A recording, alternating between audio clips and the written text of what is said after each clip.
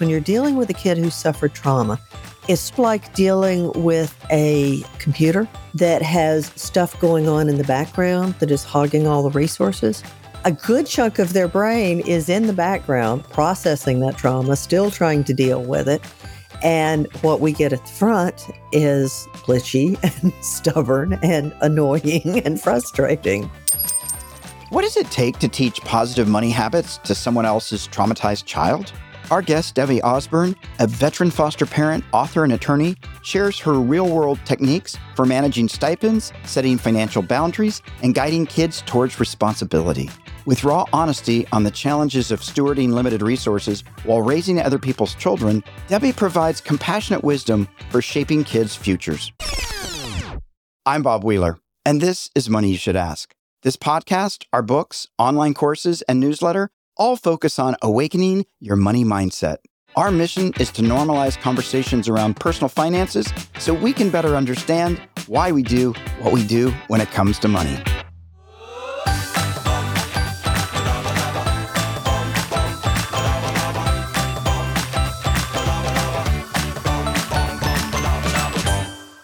Ensure you never miss an episode. Click that follow button on your favorite podcast platform. Now, back to my insightful chat with Debbie, where we dive deeper into the challenges and rewards of raising other people's children. Debbie, so excited to have you on the show today. I'm really excited to get into this topic of fostering.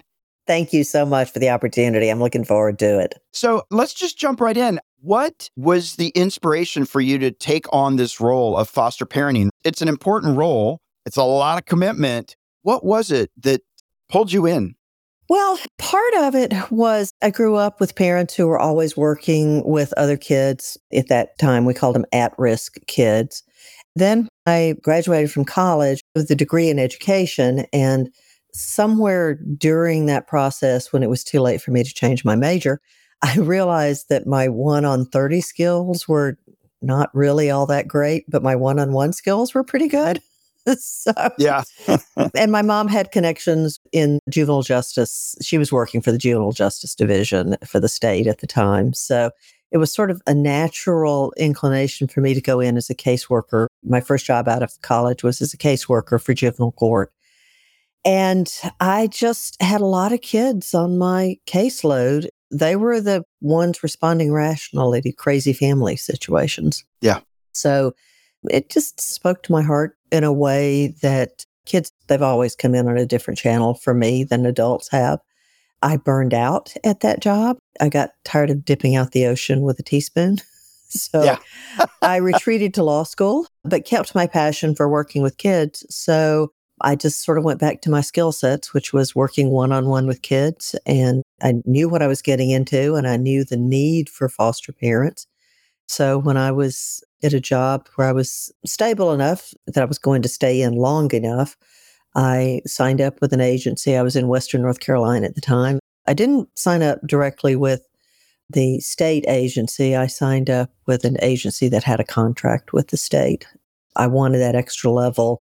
There were several things that agency offered and provided that the state didn't have. So I enjoyed working with the agency, and they provided a lot of resources that I needed. And then you became a foster parent, right? Right. And got involved. What would you say were some of the most unexpected challenges you faced financially, emotionally? Like, it's a new world. Well, the financial challenges were not really as hard for me as the emotional challenges, but there were some financial challenges. I was surprised when I got into the agency to discover that the stipends just don't cover everything that kids need. Right. And that the government resources, particularly, well, medical care, actually, they're pretty good on, but mental health care, it's just really terrible for people on government assistance. They're limited to low-cost government programs, and it's hard to find qualified staff for low-cost government programs. So you usually get second-tier people working there, or top-tier people who are there temporarily until they can find something else. The mental health services are just really awful. So I ended up having to supplement a lot of that myself. And it was frankly just easier and simpler and better for my kids for me to just find the money and pay it straight out. Yeah. That was the biggest financial challenge for me. And then, of course, there were the emotional challenges of connecting with someone who, from their perspective, I'm not supposed to be in their life. Right. If world worked the way that it's supposed to, they would be with their biological family. And that's one of those lessons. My book, the blogging and stuff that I do, sort of looks at the intersection between foster parenting and step parenting, because that was sort of my second life was marrying a man who raised 5 kids, and the 2 of them were still at home when I married him, and learning that from the kids' perspective, as one of my kids told me once, in all love and candor, he said to his dad, "Well, yeah, if I had a magic wand, you and mom would be back together." Right. And then he looked over at me very concerned and said, "Well, no insult, Debbie. You would be living right next door. You and the dogs." Actually, it wasn't just me. It was me and the dogs would be living Yeah. right next door. And from my kids' perspective, foster kids or step kids, it doesn't matter how wonderful I am. They still would rather me be the basketball coach or the nice lady next door who baked cookies or the Sunday school teacher or somewhere in their constellation, but not their parent. Yeah, and that makes sense, right? We want to have that, whether it's a fantasy or just I want what everybody else has or what's supposed to be the normative. Like, I just want to fit in with all my friends and have a mommy and daddy like everybody else. Right. And it's not even just having 2 people there, it is having the biological people there. All you have to do is go watch The Parent Trap, either the old one or the more recent one. And that's where kids are coming from. Absolutely. I would imagine a lot of people don't realize when kids come into your home that are part of the foster system, there's a lot of trauma. Oh, yes. Like there's a lot of trauma we don't even know about. There may have been abuse. There may have been addiction. There may have just the abandonment issues. So the first year, 2, 3, or 4 or beyond may be about actually dealing with all the trauma. Yes. Well, just moving into a house with a stranger is traumatic. It doesn't matter how nice the foster parents are. Just that sense of moving in, it carries its own level of trauma. And then you have the past trauma with kids that can cause a lot of issues. The analogy that I use that I think maybe most people can understand better is when you're dealing with a kid who suffered trauma, it's sort of like dealing with a computer Mhm. that has stuff going on in the background that is hogging all the resources. And so what you have on the front of your screen is glitchy and slow and contradictory and frustrating and annoying as all heck. So when you have kids who are suffering trauma, a good chunk of their brain is in the background processing that trauma, still trying to deal with it. And what we get at the front is glitchy and stubborn and annoying and frustrating. Right. So to some degree, they can't help their responses. For sure. Now, they are not victims. I mean, they are victims, but their victimhood does not define them. They have been victims. That doesn't mean they have to be victims for the rest of their life. So part of dealing with kids is helping them process that trauma and still be resilient. So what we as parents have to do is there's a very fine line, and it's an art. There's no way to tell you where these lines are. You just have to be sensitive and understand where your kid's coming from. But sometimes it is things that kids can't help. And then sometimes they're just being kids and they're leaning into whatever excuse they've got. And our job is to help them be accountable and help them get rid of those excuses, recognizing the trauma, but moving past it. Yeah. And did your background in law help you navigate the system, help you navigate with the kids, or that was just incidental? It helped me navigate a few situations from time to time. It helped me be able to read the law and argue sometimes with the caseworkers. It helped me a few times with the school, be able to deal with IEPs and those kinds of things. But really, it's just being a lawyer is sort of more a function of my personality. Mm-hmm. It gave me skills that helped me argue with people and push back when I needed to. Sometimes you need to. Sometimes you need to. Yeah, absolutely. When you were fostering, I know there was the mental health issue and having to supplement. How do you share your values? I mean, did you talk to the kids about money? Did you talk to the kids about different life skills? It depended on their age and maturity level and how long they were with me. The kids who were able to understand and look at money, particularly the ones who would say to me, "Oh, you're just making money off having me here." Particularly starting preteen to teen. And this is a process that was gradual. I sort of learned how this worked. But I started just saying to kids, okay, fine. I'd get X dollars for you. And I spend X dollars on the utilities and this, that, and the other. But, that leaves open Y dollars. I'll just give you control of those Y dollars. Now, that means you don't ask me for clothes because that comes out of here. You don't ask me for entertainment because that comes out of this. And we just sat down and worked out what they were responsible to pay for, what the rules were. Again, that depends. The amount depended on the age, and what the rules were depended on the age. With preteen boys, I had to say, and so much has to be spent on underwear instead of games every month. So with teenage girls, it wasn't quite that. And I can talk more about negotiating and how the only way that works is if I really say, no, really, I'm not giving you any extra money. You have spent your money for the month. Right. But doing it that way helped in a lot of ways. One was they actually saw directly the money that was coming in. And then secondly, it eventually removed a lot of sources of argument and confrontation, because whenever they would say, I need XYZ, I could just say, well, you're going to have to save your money for it, or needs to come out of your budget. Yeah, that's great. I didn't even think about the piece really where the kids might be saying, you're just doing it for the money. Oh, yeah. And I'm aware, at least in California, and I'm sure other places, there have been cases where there's like 12 foster kids in a house and somebody's really just cashing in on the stipends. Yeah. And so there are flaws in the system. Yeah, of course there are. Yes, definitely. Yeah. And some people are going to get a great foster parent and some people not so much. It's what we've got, which is why we need to fix it and get that thing going. Yeah, exactly. There's a lot of areas that need fixing. It's very complicated and it's very difficult.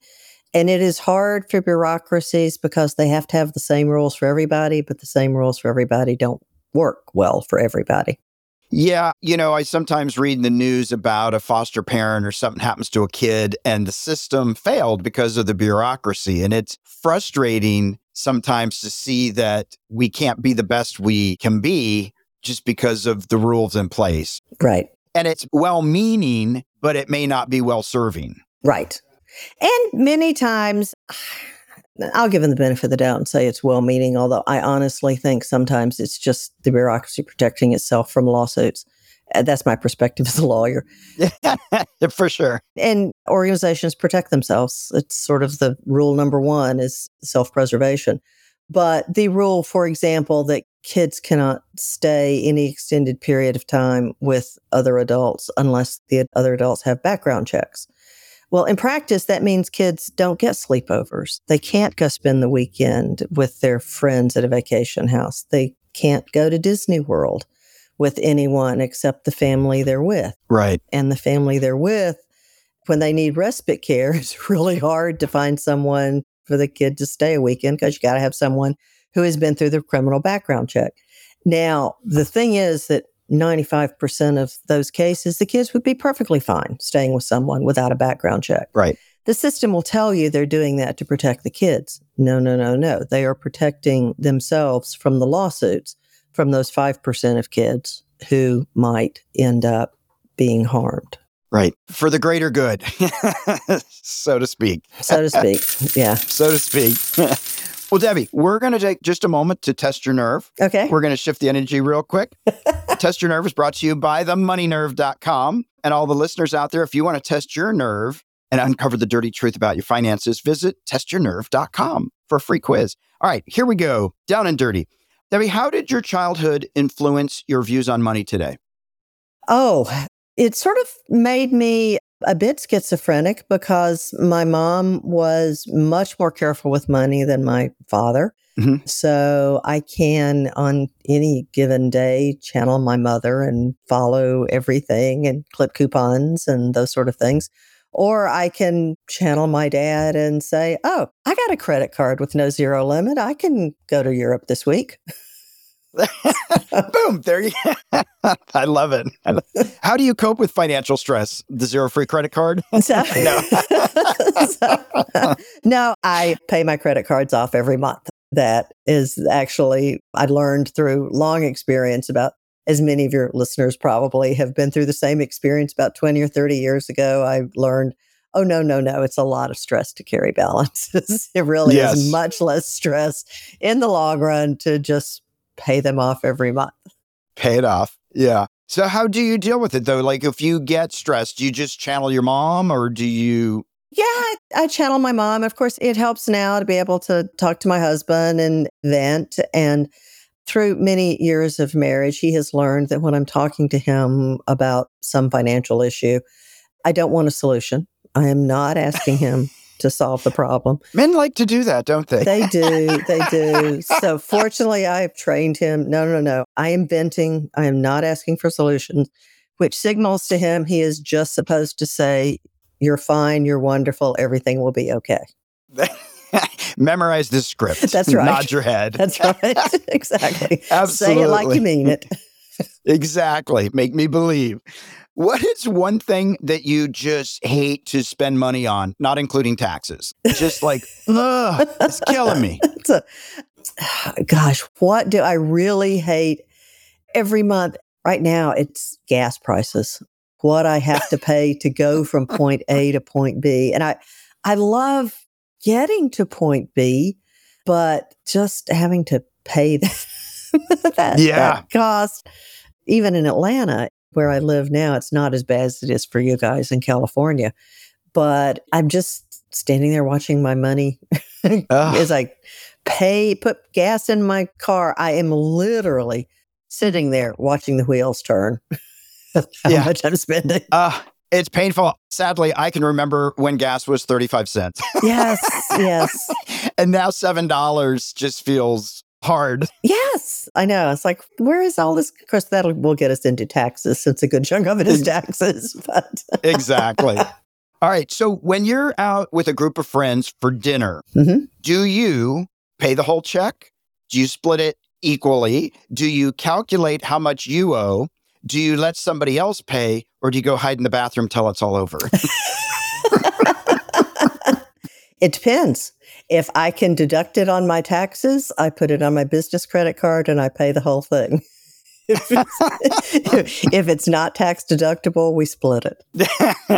And do you worry about if somebody had the dessert or you had the glass of wine, or is it, we just sort of... I go for what's easiest. I have learned, maybe it's a function of being a lawyer where my time has a money value. Yep, time is money. But time is money. I'd just rather pay the extra $3 than spend the 3 minutes calculating it. I'm with you. I'm totally with you. Looking back on your financial journey, what would you say you're most proud of, and what do you hope to achieve in the future? I think I'm most proud of being able to invest in real estate. I don't have a stock portfolio because I don't understand stocks, but I do understand renters and people who I have a much higher tolerance for renters who don't pay me money and are obnoxious to me than I do for stocks that drop for reasons that I don't understand.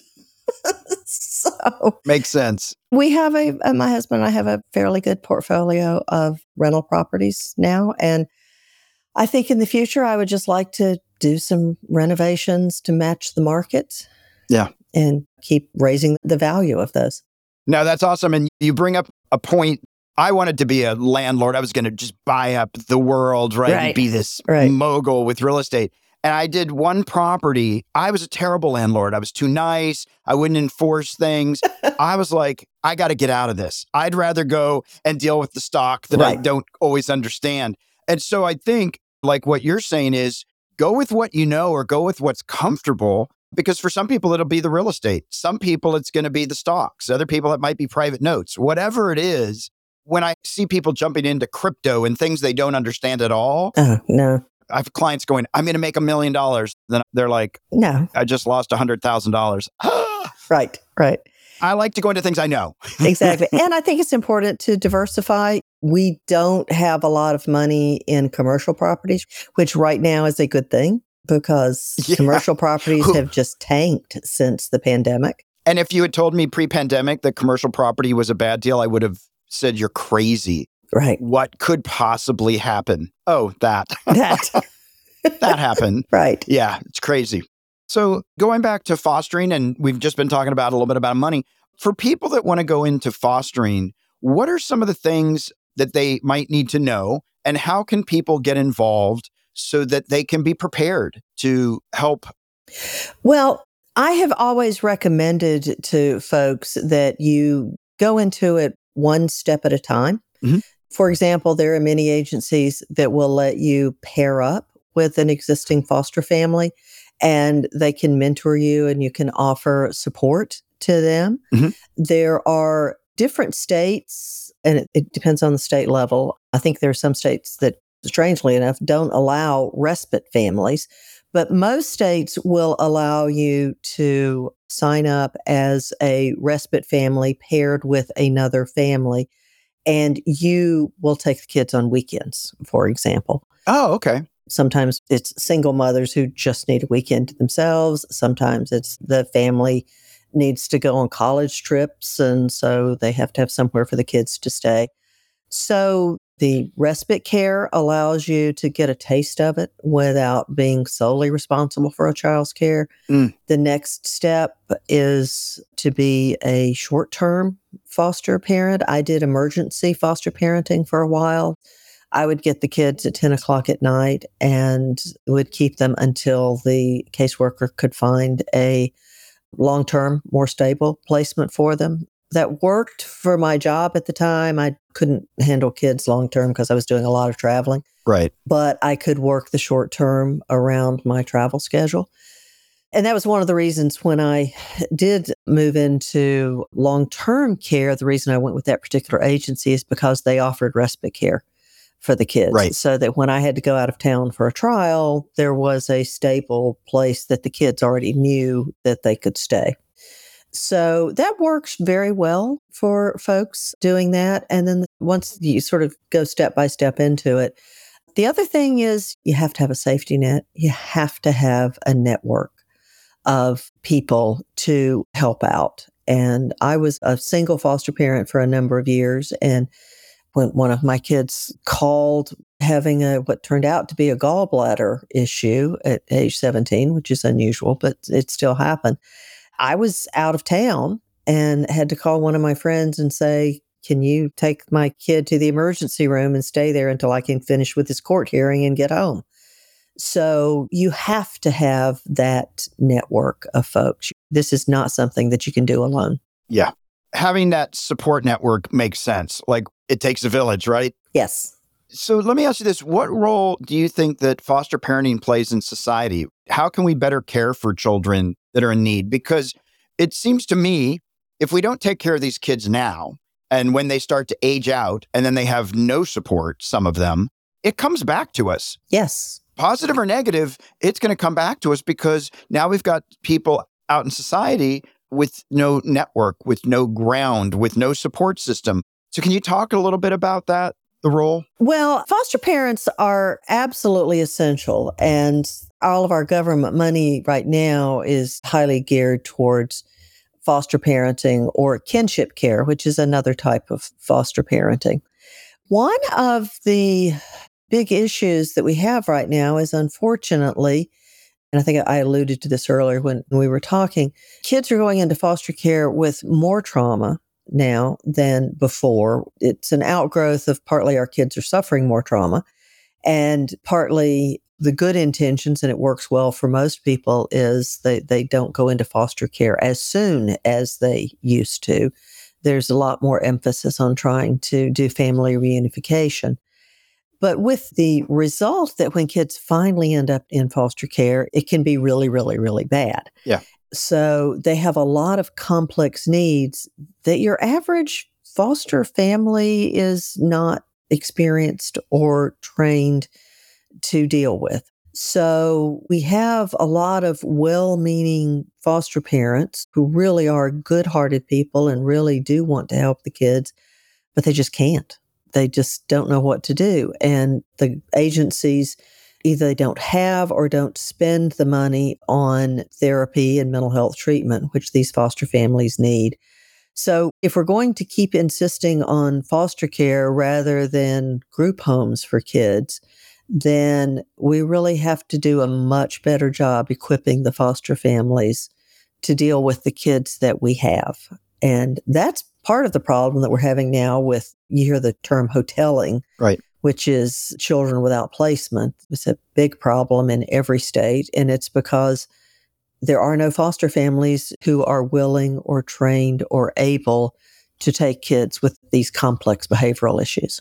Yeah, it's a lot. Now, you wrote a book about it called Raising Other People's Children. Yes. To sort of help address this issue or some of the issues for people that have an interest in being of service in fostering. Yes. Can you tell us a little bit about the book? Well, it's my experiences and the lessons that I learned and the handbook that I wish I had had when I first started. When I first started, there were all sorts of parenting manuals, but they were all about folks in ordinary biological families and kids without trauma. And I started the fostering so long ago, it actually was before we even understood the concept of trauma with kids. So I talk a lot about how we're not the people who are supposed to be there, and we have to understand that we have to make a one-way commitment. It's not an unlimited commitment, because you do have to have healthy boundaries in any sort of commitment and relationship. But it's a one-way commitment. These kids may reject us. They are going to take their time. They may or may not ever decide that we're part of the family, but we have to learn how to be there and available. Some of my foster kids, former foster kids, that have wandered off and I don't know where they are, but I have to let them know that whenever they come back, I'm here. So that's a lot of what I talk about in the book, how to do that. Logical consequences, which is one of those things that I believe that kids, they have to learn how the world works. And so to the extent that we can engineer safe, logical consequences for them and keep our fingerprints off of them, yeah, the faster they'll learn and the more they'll be able to do it. That's awesome. And it takes a lot to write a book. Like, how long did it take you? Was it just, it just flowed? I did it in 5 minutes. It was amazing. Oh, no. It was a struggle. Parts of it flowed. The stories about my kids flowed. The lessons from that took a little longer. This was a COVID project when a good chunk of my clients had shut down. So I didn't have as much work as I normally do as a lawyer. Makes sense. Makes sense. The hardest part was digging deep and being vulnerable about the mistakes that I made and the ways that it hurt. And it was interesting when I first told my husband I was writing the book, his comment was, well, I don't want to be in it. And I said, well, okay. And then he kept sending it back to me saying, no, you're glossing over. There was one placement that he and I had together that it was the most difficult placement I ever had. And he kept saying, no, you're not talking about the issues that he and I had and how close our marriage came to breaking up over this child, frankly. Wow. And I finally said to him, I thought you didn't want to be in this. And he said, well, I don't, but it has to be an honest book. So we have to quit glossing over this. We have to be honest. So that part of delving into, putting into a book things that only he and I had known and dealt with up to that point, that was the most difficult part. And part of it's my personality. And part of it is being a lawyer. You never admit you're wrong. You never admit to failure. You never admit to anything. And right. Anything that happens, it's always, oh, I meant for that to happen. It was intentional. It was intentional. Yeah. Well, I've got to imagine that's pretty hard because, one, you're going to have people playing Monday quarterback going, well, you should have done this. And that was so obvious. Coulda, shoulda, woulda. Yeah. And so you've got people replaying how they would have done it had they known, of course, after the fact. And some of those mistakes have impact on all sides. Right. So, yeah, being vulnerable, a little scary. Oh, it's very much so. It really is hard. Yeah. Especially when most of the books out there are, this is how I was such a success. And raising kids, it's not like financial issues Right. or a recipe or anything else. You can't say 3 parts love, 2 parts patience, bake for 6 weeks, and then you have a great relationship. Right. No, people are flawed and people have agency, and we do things on both sides, and our kids reject us and we get hurt and we react. It's just the way the world works. Nothing is perfect and we all have flaws. And so our relationships all have flaws. Yeah, absolutely. What would be the one thing that if you could change in the foster system and we could fix it today, what would that be? What would the legacy be to the foster system? Mental health care. Take the mental health needs seriously and provide to the kids and the caregivers what they need. Problem is, I don't know where that money will come from, but that would be the one thing that the biggest need right now. Absolutely. Well, Debbie, we are at the M&M moment, our sweet spot, money and motivation. So we're going to shift the energy again. I want to ask you if you have a practical financial tip or a piece of wealth wisdom you could share with our listeners, something that's worked for you, something that's worked with your foster kids. I would say that the main thing that I have, it just brought me peace of mind. I don't know how financially sound it was just handing over to the kids a piece of the budget and saying, you are now responsible for this. Mm-hmm. And of course, the key with that is letting them safely live with their consequences. So, for example, I had a foster daughter that I said, fine, here's how much I'm getting paid. I'll give you, I don't remember, maybe 2/3 of the stipend. And you are now responsible for everything except food and utilities. And she kept buying shoes. And I kept pointing out, well, winter's coming up. You need to buy a coat. And yeah. She never saved any money for a coat. And she had a great closet full of shoes. Now, I didn't leave her without a coat. I gave her one of my secondhand coats that she thought was really horrid and of course. terrible and not fashionable and whatever. But, I wouldn't budge because it was her money. So, and I think the epiphany that I had, and for your folks, is understanding I had the epiphany that I learned I love giving kids control of money because that gives me something to take away from them. So when one of my kids kept missing the bus every morning, I finally said, I love you, but I'm not a taxi service. So it's going to be $5 every time I have to take you to school. And sure enough, I kept taking $5 every time I had to drive him to school. And they quit missing the bus. Yeah. So using money in that way took away a lot of the arguments because I didn't have to lecture. I just took the money. Yeah. And I controlled it, and it made me happy to keep my money. So it definitely lowered my emotional issues. Absolutely. So using money as logical consequences, it's just worked well with all my kids. Yeah, that's great.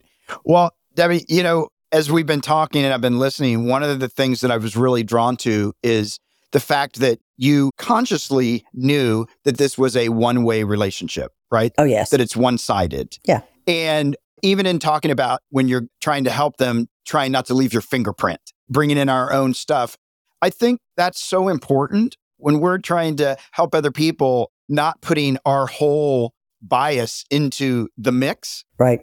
Which is difficult to do. It's difficult to do, but that piece about realizing that we're there to help them, they don't owe us something back. Right. There's not an obligation on their part. They don't have to love us perfectly. And even when your stepson was saying, you could live next door, right? And not taking it personal. Right.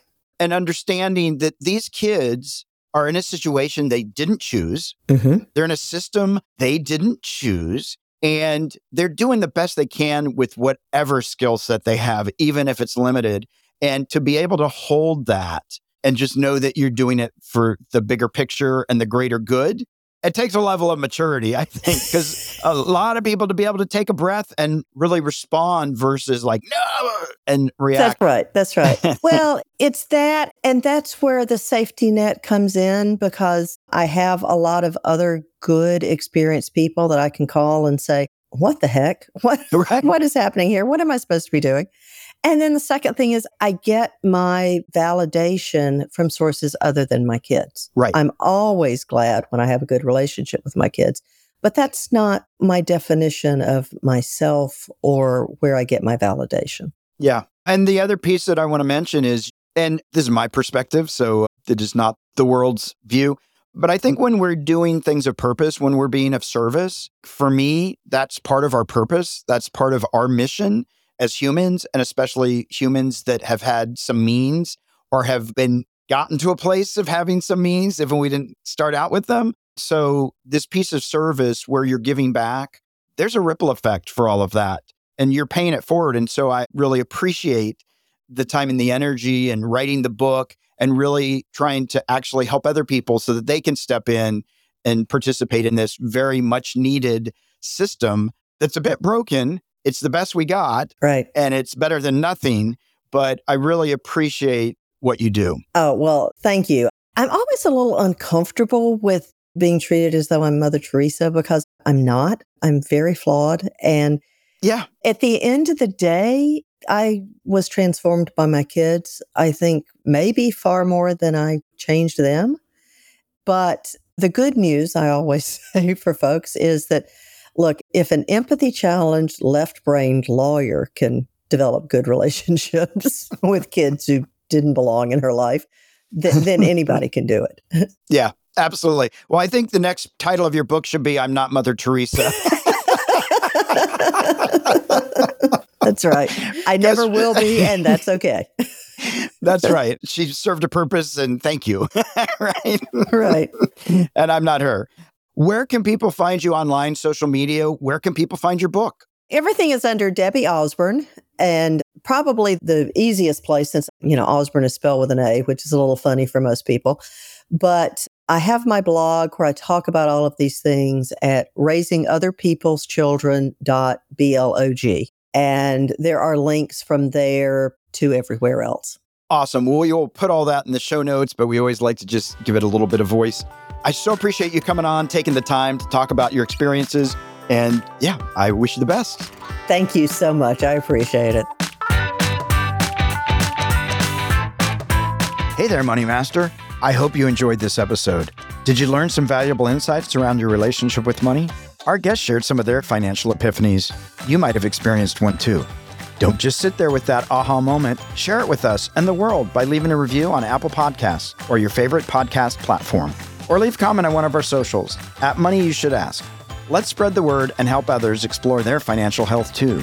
But that's not all. Do you want to live in abundance and build wealth that can sustain you and your family for generations to come? It only takes one thing: the willingness to change the way you think about your money. It's time to test your money nerve and discover what's been holding you back from financial freedom. Take the free quiz now at themoneynerve.com and begin your journey towards a prosperous future.